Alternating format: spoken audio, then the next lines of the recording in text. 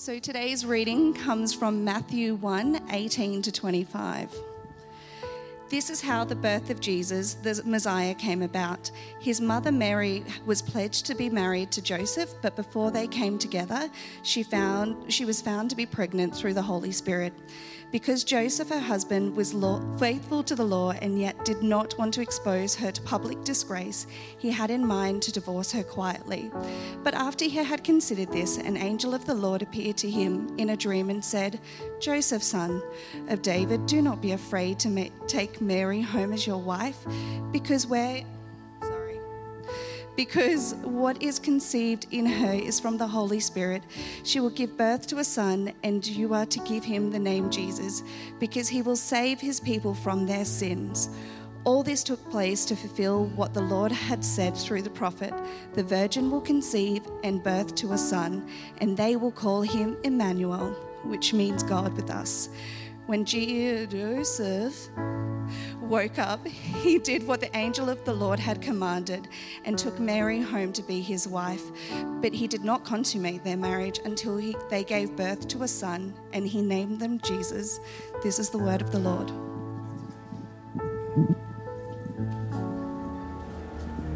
Everyone is waiting for something, someone, sometimes anticipating, sometimes agonizing. We all have an expectation for what's to come. Even Jesus arrived with a wait. Although we turn a single page, 400 years of silence spanned the gap between the final prophecies we read in the Old Testament and the birth of Jesus.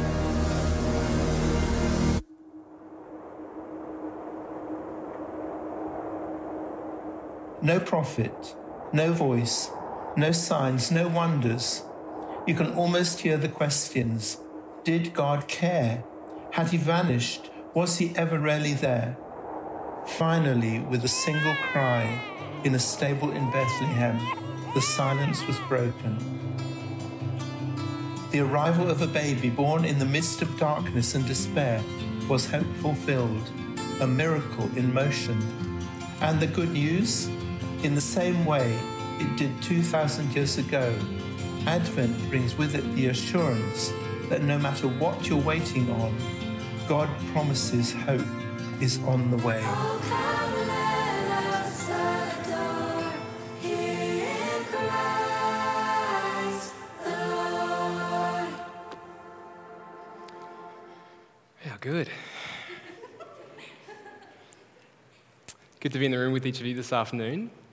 My name's Alex. I'm the lead minister here in Brisbane, and I've been here for 4 months, and just last week, Kath and I and my wife were on holidays. And it was such a beautiful time. It was nice to have a break, sit back, relax, reflect, pray, and think about all that's happened in literally the last 4 months. There's new faces in our community that God's brought along. There's new stories that matter to God and that we get the privilege of hearing and sharing and gathering around. So it's an absolute privilege to be the pastor here, and it's even more of a privilege just to open up the scriptures this afternoon. When we were away, I was reading the biography of a guy named Eugene Peterson. Many of you will know the name Eugene Peterson. He's the guy who translated and paraphrased, in that order, the scriptures, Genesis through to Revelation, and paraphrased the scriptures in such a way that, one of the things we experience when we read the Bible is it just feels so foreign, so ancient, so distant from us. And he was like, can I create a paraphrase of the scriptures which themselves can just be read by any average Joe, particularly in America? And he achieved it. He copped some flack for it, but he achieved it. A beautiful translation, a paraphrase of the scriptures. And one of the things that he loved doing, I found in this biography, actually, no, it wasn't a biography, but it was a sermon that I listened to later. He loved telling stories to his grandchildren. They owned a home on a lake in Montana, Flathead Lake, and his grandchildren would often come and visit, and he'd often tell them troll stories. And I think his family had a background in sort of Scandinavia, Norway, somewhere like that, and so troll stories were just part of their blood, part of their tradition. And so he's sitting there on the pontoon one afternoon with his grandson, and his grandson turns to him and says, Pop, tell me a troll story, but make sure I get into it. Tell me a troll story, but make sure I get into it. And it just got me thinking. You know, we celebrate the story of Christmas every year. And what does it mean to get into it? What does it mean to get into the Christmas story? Every year, Christmas comes and it goes. And I don't know about you, but usually I'm so busy, life is so chaotic, that I fail to center my attention and my affection and my adoration around what Christmas ultimately points to. And I've learned a sort of liberating and exciting fact in the last few years of my life, and it's this, that often what the rhythms that we inhabit with our lives evidence more what we believe than what we say with our mouth. And so this Christmas, what are the rhythms that we're stepping into? What are the deeds that we're doing? How are we spending our time this Christmas? I want you to imagine something. I do this experiment all the time with my wife, Kath, and she's like, this is the weirdest experiment. And I admit it's weird, but imagine that an alien came to planet Earth. You're welcome. They came in December, and they have a commission from their home planet, and it's this: report back on what Christmas means to the average Aussie. Report back. But there's a catch. They can't listen to what Aussies say about Christmas, and they especially can't listen to what Christians say about Christmas. They can only observe. What does the alien report back to their home planet? For me, being completely honest, I find it so easy to let in my heart just settle, to center my Christmas experience and my Christmas rhythm around things that are good but not God, things that are wonderful but not central, things that are peripheral. I reckon they'd report on this. In Aussie culture, Christmas, you know, we feel this when the time comes. Christmas means annual leave, right? Like this time comes around, we start looking at our calendars and we're like, let's go, annual leave, it's coming up, I'm pumped. Or, for those like me in the room, it means freaking out in December, realizing that you haven't booked in annual leave soon enough, or that you haven't booked in a decent enough holiday to make use of the annual leave that's really valuable to you. That's what Christmas usually means to a bunch of Aussies. For some people in Australia, particularly on the east coast of Australia, where it's about lifestyle, it's about the beach and barbecue and prawns and debating whether you get a ham or whether you get seafood or whether you go both, but then you have the question as to whether you cook a ham or you have a cold ham, and no one likes cold ham, right? But you debate it. Some amens? Awesome. For some people, Christmas means the blessing of family and the curse of family.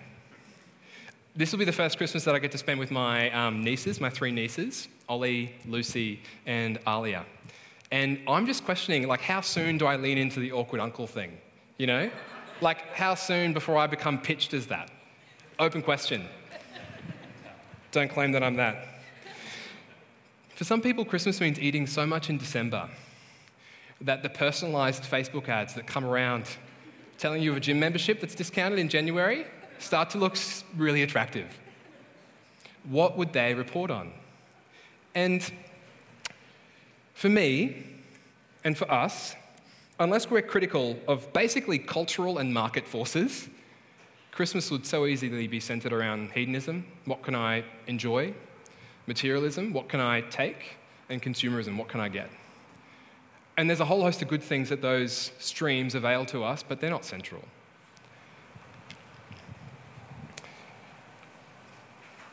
Usually I'm a bit of a gentle preacher. Someone told me this recently and it was really encouraging. But let me say one thing really clearly today. Christmas is about Jesus. Christmas is about Jesus. Christmas is about Jesus. Jesus our Saviour, Jesus our King, Jesus the one that our hearts adore. Christmas is about nothing else. Everything else is peripheral, secondary, expendable. Christmas is about Jesus. And as the pastor of New Life Brisbane, I get the pleasure of telling us that and reminding us of that and catching up our gaze and our attention in that sole fact that Christmas is about Jesus. So here's the question: what does it mean to get into the story of Christmas? One of the ancient Christian answers to this question is the season of Advent. The season of Advent. Advent's a period in the year where we center our imagination on Jesus Christ. Advent, from the Latin word adventus, it means coming. It's royal language, it's kingly language, and it refers to the coming of King Jesus, both back then, in 1st century AD, and in the future, where all of our hopes long that he'll make all things new. And to warm us up for Advent, because it starts in 2 weeks, technically, according to the classic church calendar, to warm us up, we're just starting our Christmas series 2 weeks out, just to get those engines turning, getting our hearts fixed on Jesus. In this series, we're going to spend 6 weeks just opening up the Gospels and talking about Jesus. For 6 weeks. Each week, you'll hear a different part of the Gospel story. Maybe it's the birth of Jesus. Maybe it's the ministry of Jesus. Whatever it is, we're just going to focus in on Jesus. Why? Because here's what we want to do. We want to inhabit Advent by adoring King Jesus. That's what we want to do. And so to do that today, just 2 brief points about the King who is Jesus. 1, he's the King we always hoped for. And 2, he's the King that we never expected. The King that we've always hoped for, and the King that we never expected. So number 1, the King that we always hoped for. Think with me, I'm sure you do this all the time, about 1st century hope in Israel. Just think with me for a moment about that. That'd be great. If you're a Jew in 1st century Israel, hope was something very specific. Very specific. The Jews, they were meant to be a people who lived in peace on top of Jerusalem with a king. They were meant to be people who represented God to the world, and they were meant to be a place through which God administered his blessing to the nations. That was the call. That was the vocation. That was the identity. That was the job description of Israel. And hope was the trust that one day there's going to be a king who'd come and liberate you from evil. That was the Jewish hope in 1st century Israel. And this is literally the entire point of the Old Testament story, to unpack this vocation, to unpack this story. It's to tell the story about a God who chooses a people to represent him to the world, so that through them he can bless the world and restore it to the beauty and the shalom and the flourishing and the love that he always intended from the beginning. It's like God in the Old Testament put a job advert out there. I'm not sure whether God had seek.com back then. Really helpful these days. Makes most of us anxious, actually. But God puts a job advert out there, and he is waiting for someone to step into this role and so fulfill it that he would be able to bless the nations through a human. And every notable character in the Old Testament fails. Adam and Eve, Abraham, Moses, Joshua. Every human in the Old Testament fails. God wanted a person that through whom he could administer his blessing to the world. No human, no king ever fulfills this vocation to be the one through whom he blesses the world. So here's the point of the Old Testament. Rather than God's people being the conduit through which he administers blessing, they become his greatest obstacle. That's the Old Testament story. And then, in the 6th century BC, the war machine of Babylon rolls through Jerusalem, destroys the city, exiles the Jews. Later, the Jews return, they rebuild the city, they rebuild the temple, but they're never the same. Never the same. They never feel fully restored. They never feel fully at peace. There's always this hope. The prophets gave whispers to it. You got glimpses of it when people would rise up and seemingly do something helpful for the nation of Israel. Always this hope that there'd be a king who'd one day come and be the means through which God administered blessing to the world, being the Israel that they never could be. And this sense that they're God's people living in God's presence just sort of dissolves. And then the story finishes, and you're on this cliffhanger. And if you don't know anything about the Old Testament story of the Jews, just know this, it's an unfinished story. That's the point of the Old Testament. So here's the question the Old Testament finishes with. Where is the king who will liberate us? That's the contextual question. And we raise it right now because Christmas can be so confusing. But Jesus comes, and unless we view him through the story that we find in the scriptures, we won't view him rightly. Where is the king who will liberate us from evil? And then the writers of the gospel, they announce Jesus of Nazareth, a real, historical, first century figure. Chapter 1, verse 18, Matthew says this. This is how the birth of Jesus, the what? The Messiah, which is a Jewish term for anointed one, which is a catchphrase for king. This is how the birth of the king came about. And we'll stop it there. This is how the birth of the king came about. Jesus gets introduced as the long-awaited king. So pause here. What comes to mind when you think about Christmas? Here's what people think of typically in our culture when they think about Christmas.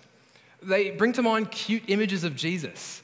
I remember there was a movie released years ago, and I don't know if I would feel integrous mentioning it from up here, but it's Talladega Nights. And Ricky Bobby and his mate, they like say grace before dinner, and they start praying, and they're like, "Dear little baby Jesus," and the next one says, "Dear little baby Jesus," and they start elaborating all these cute things about Jesus.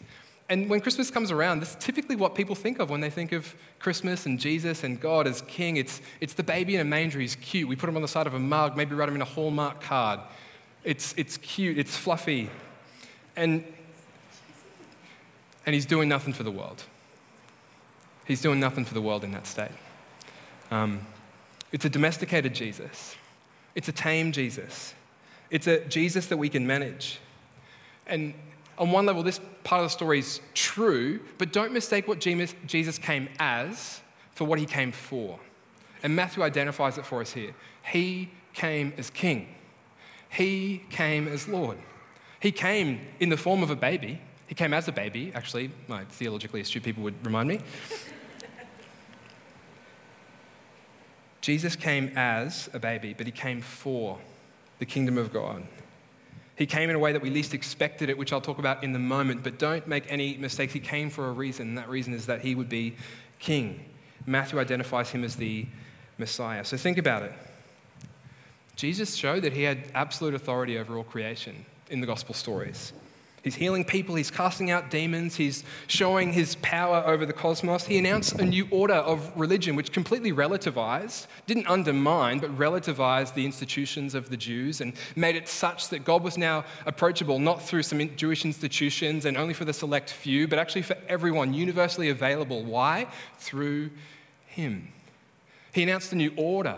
He said that in his very person, the kingdom of God that not just Israel waited for, but the whole of humanity longs for deep down in the deepest recesses of our hearts and souls, the kingdom of God has come near in his person. He's the king. That's what he came for. A world-changing, people-healing revolution. And the gospel writers say, stop looking. We found our guy. It's Jesus of Nazareth. Come and see. Now, why is this good news? I ask this question all the time. If the kingdom of God is the answer that the gospel writers give, what's the problem? Because that seems like there's a big disconnect. Here's why it's a disconnect. It's a disconnect because we're not first century Jews. We don't read the scriptures through the lens that they experienced the story of. But we can unpack it. Here's why this is good news. A few years ago, I finally got around to reading the Chronicles of Narnia. I know, it took me a long time. And in the second one, The Lion, the Witch, and the Wardrobe, it tells the story of the fight between Aslan and the White Witch. And Narnia, it's a world created by Aslan, he's a lion, but at the same time, it's a world that's under the curse of the White Witch. And so what plays out in Narnia and in this movie and in this story is this classic fight between good and evil. You've got the evil of the White Witch, and you've got the goodness of Aslan. It's neat, it's tidy, you know who to go for, you know who to back. It's the story of good and evil. And all that needs to happen is that the White Witch just needs to be overthrown. Now in the story, these four Pevensey children, Peter, Susan, Lucy, and Edmund, one day they stumble into this parallel world. And they find themselves in Narnia. And the first time Lucy stumbles into Narnia alone, and while she's there, she meets a faun named Mr. Tumnus, God break our heart, and they become friends. And they leave, and then they come back as a ragtag band of siblings, and they get into Narnia, and Mr. Tumnus has been kidnapped by the White Witch the second time they come in. And because he's kidnapped, they start looking everywhere. They get into sort of conversation with Mr. and Mrs. Beaver of Beaver Dam, if you need to know, and they ask the beavers, they're like, is there any hope? Is there any hope?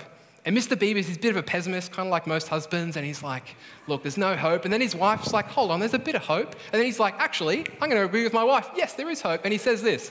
He says, There is hope.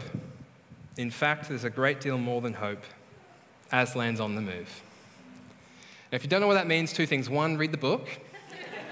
But two, it means that the creator and the rightful king of this world is coming back. And he's on the move.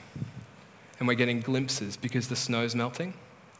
We're getting whispers because people are flourishing and the flowers are budding. Aslan is on the move. In other words, the rule of the White Witch should be overthrown soon. There's an expiry date for her. It wouldn't simply be Mr. Tumnus who would be liberated. Narnia itself would be liberated. Why? Because the king's back. So here's the good news. If Jesus is the human that no Israelite could ever be, remembering what Israel's vocation was, then he's not just the king they wanted, he's the king we all hope for. Why? Because in him, all healing and blessing and goodness and restoration and redemption can be found. If Jesus is not just the king of the Jews, if Jesus is the king of the Jews, he's not just that then. He's also the king of the cosmos. He didn't just come to liberate Israel, he came to heal the world. He's not just the Jewish Messiah, he's the king of the universe. And if he's the king of the universe, then let me boil this down. He can liberate you. He can liberate you. And so here's the question. First point. The king we've always hoped for. What's going on in your world right now? Just pause. Did you read the news this morning? Did you look out, sit for long enough, think for deep enough about the pain of the world, the brokenness of the world, the sin of the world, the evil of the world? What breaks your heart? This ministers to that. This speaks directly to it, not like a Band-Aid that'll cover it over and just get infested and wreak out havoc more in the future. This is an ultimate answer to the pain of the world. It's that God will come back and do away with all evil and make things new and beautiful again. But secular Westerners, we're so good at insulating ourselves from it. Like you go to the supermarket and we don't even butcher our own meat anymore. We just buy it in cling film plastic wrap for us, and that's, if you still eat meat, which is probably like 2% of us in the room. We live in a Western democracy and we think that we experience libertarian freedom and we don't know what tyranny is, and it feels good sometimes, right? Maybe you've got an ail, something that ails you, and you can medicate it. Or you've got some anxiety and so you just stimulate it. Or you've got depression, so you just distract yourself from it. There's all this technology, all this paraphernalia, all these cultural artifacts right now that exist to distract us from the pain of the world. We're insulated from it. Unless, of course, you're not. Unless, of course, you've sat for long enough to think deep enough about the pain of the world and the brokenness of humanity. Right now, there's a loneliness epidemic and the Australian government's throwing heaps at it. It's not just an Australian thing, it's happening in the UK. My guess is it's probably happening in America as well. Since basically the invention of the iPhone, we've had a mental health crisis. And people still debate whether it's correlation or causation, but I know I want to be on my phone less. Some organisations estimate that there are between 38 and 40 million people caught in slavery worldwide still. And the metrics by which they sort of grade that change from organisation to organisation, but it's a staggering figure. At least 38 million people live below the line of what we would deem sort of a healthy, normal lifestyle. But what about you? Think about it. You've been the victim of some kind of evil, have you not? Maybe on a macro level, but most definitely on a micro level. People in the room here probably were bullied when they were kids. People in the room here have experienced great loss in their life, not just of loved ones, but of people that they thought they'd have a long time to care for. People in this room have got diagnoses that really scare them. The world's broken. It's messed up. And here's the good news.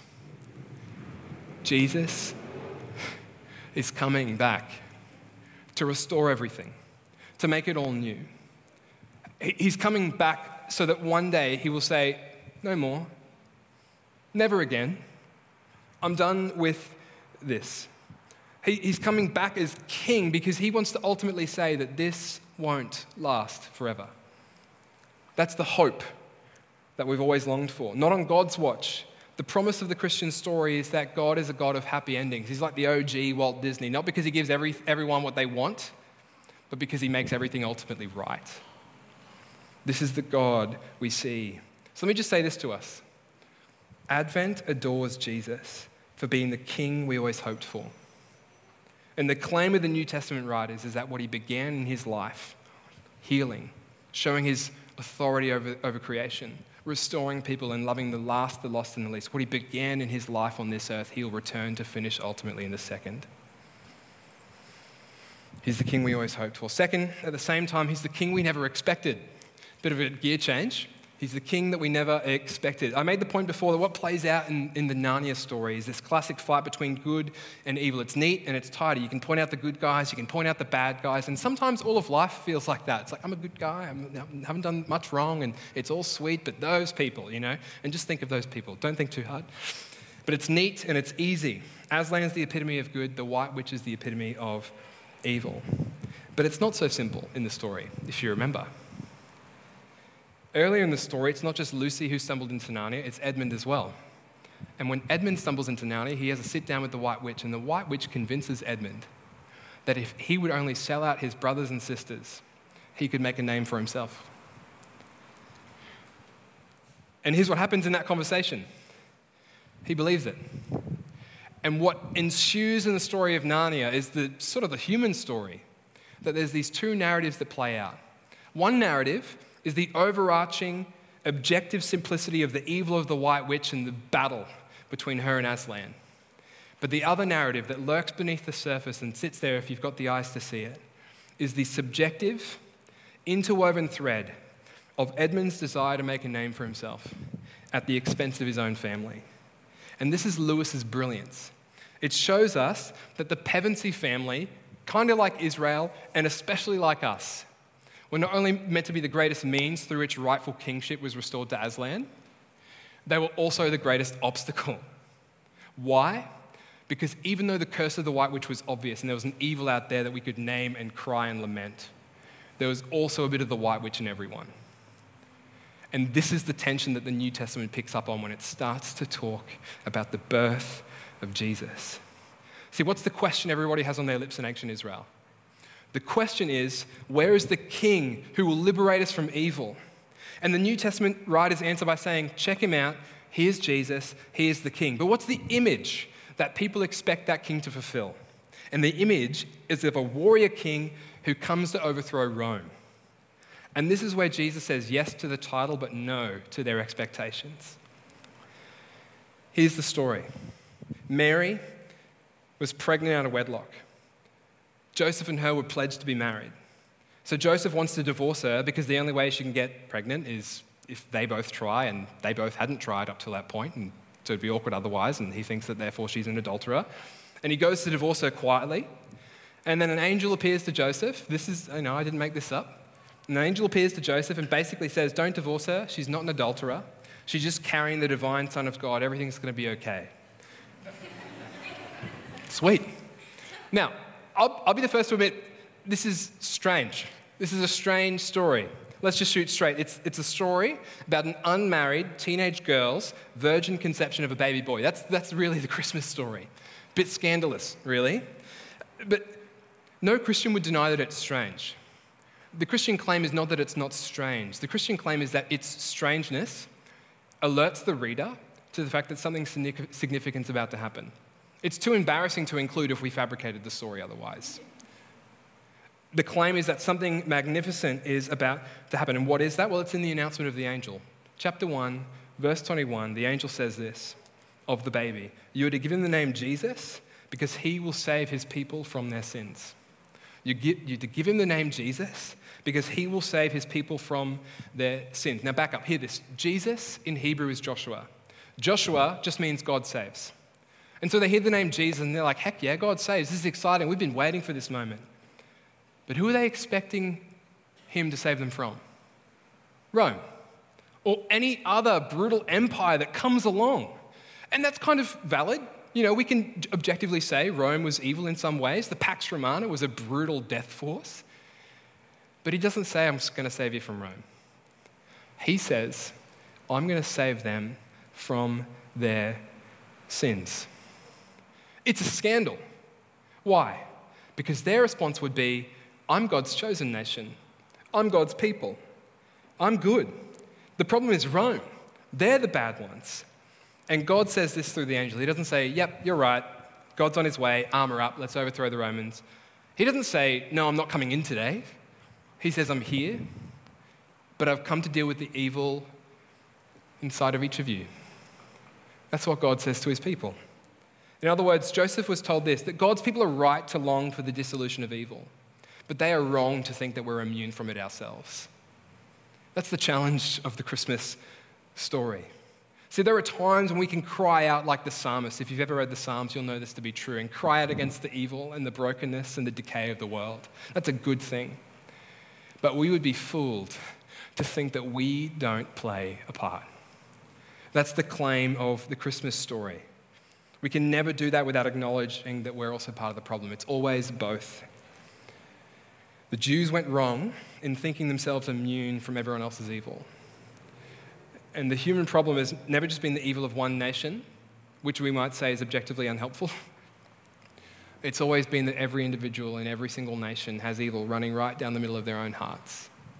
The heart of the human problem is the problem of the human heart.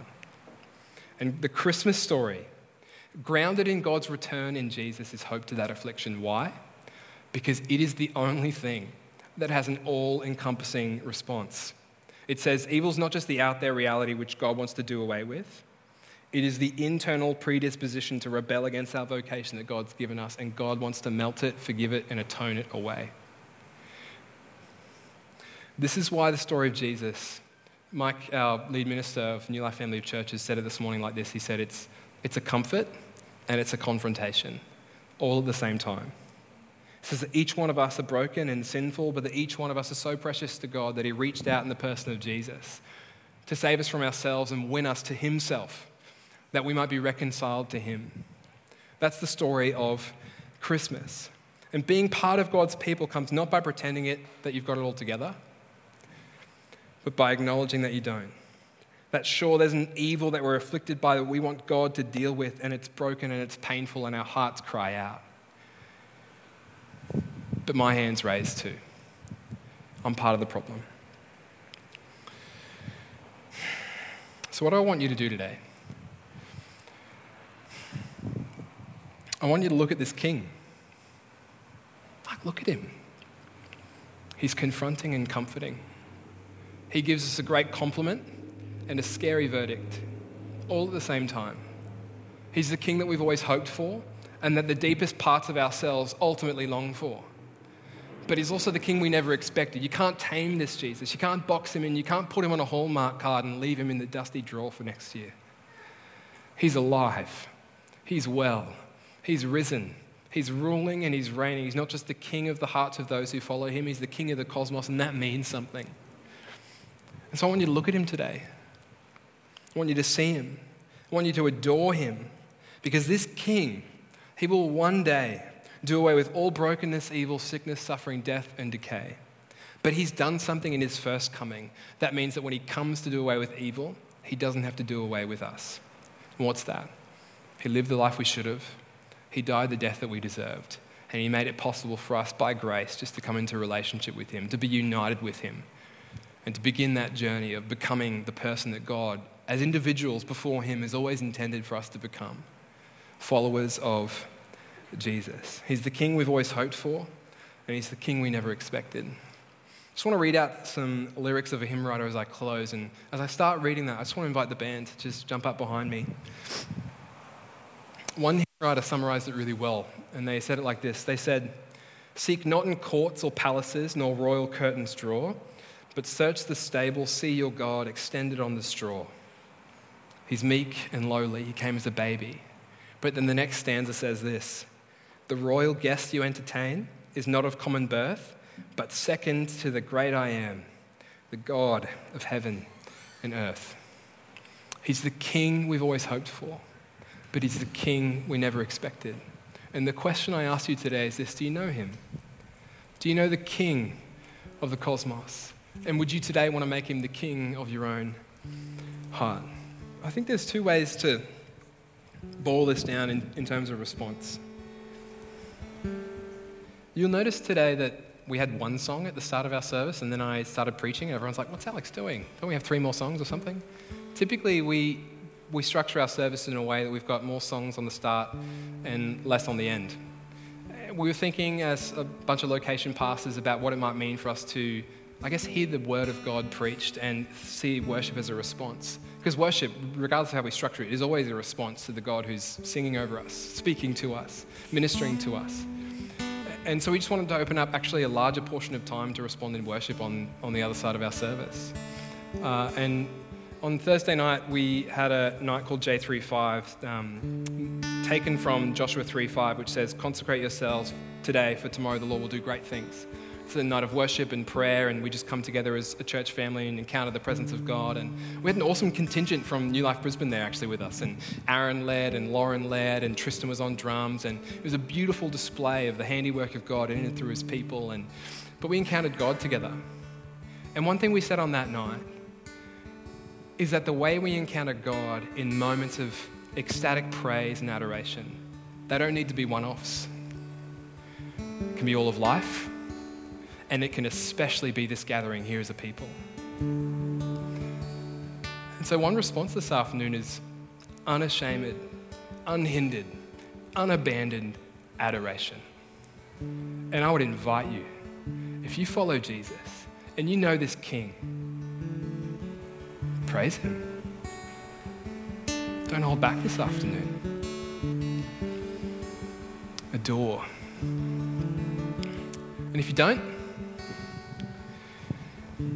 the Bible just says that coming to follow Jesus looks like repentance and faith, turning from the life we lived previously into relationship with him, empowered by his Spirit to live the life that he always made us. Repentance from the life we had and belief, wholehearted embodied allegiance to him. And so if you don't know Jesus, you don't follow Jesus, I would just invite you in this moment. There'll be people down the front. They can join with you in prayer, and you can start that conversation, which hopefully would give birth to a life, which in turn would graduate and evolve into a full-fledged rhythmic habit following of Jesus. If you want to start following Jesus today, I'd invite you, come down the front. I'll be there, Kath will be there, and we'd love to pray with you. But as I close, adoration and repentance. What do you need to do today? Let me pray.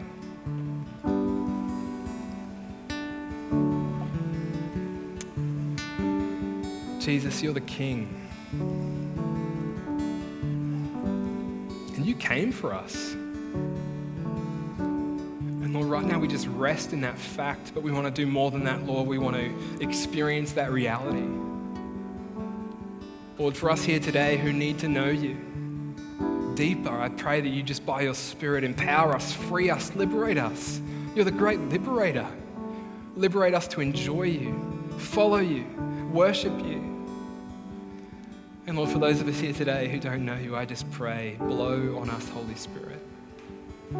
Turn our heart towards Jesus.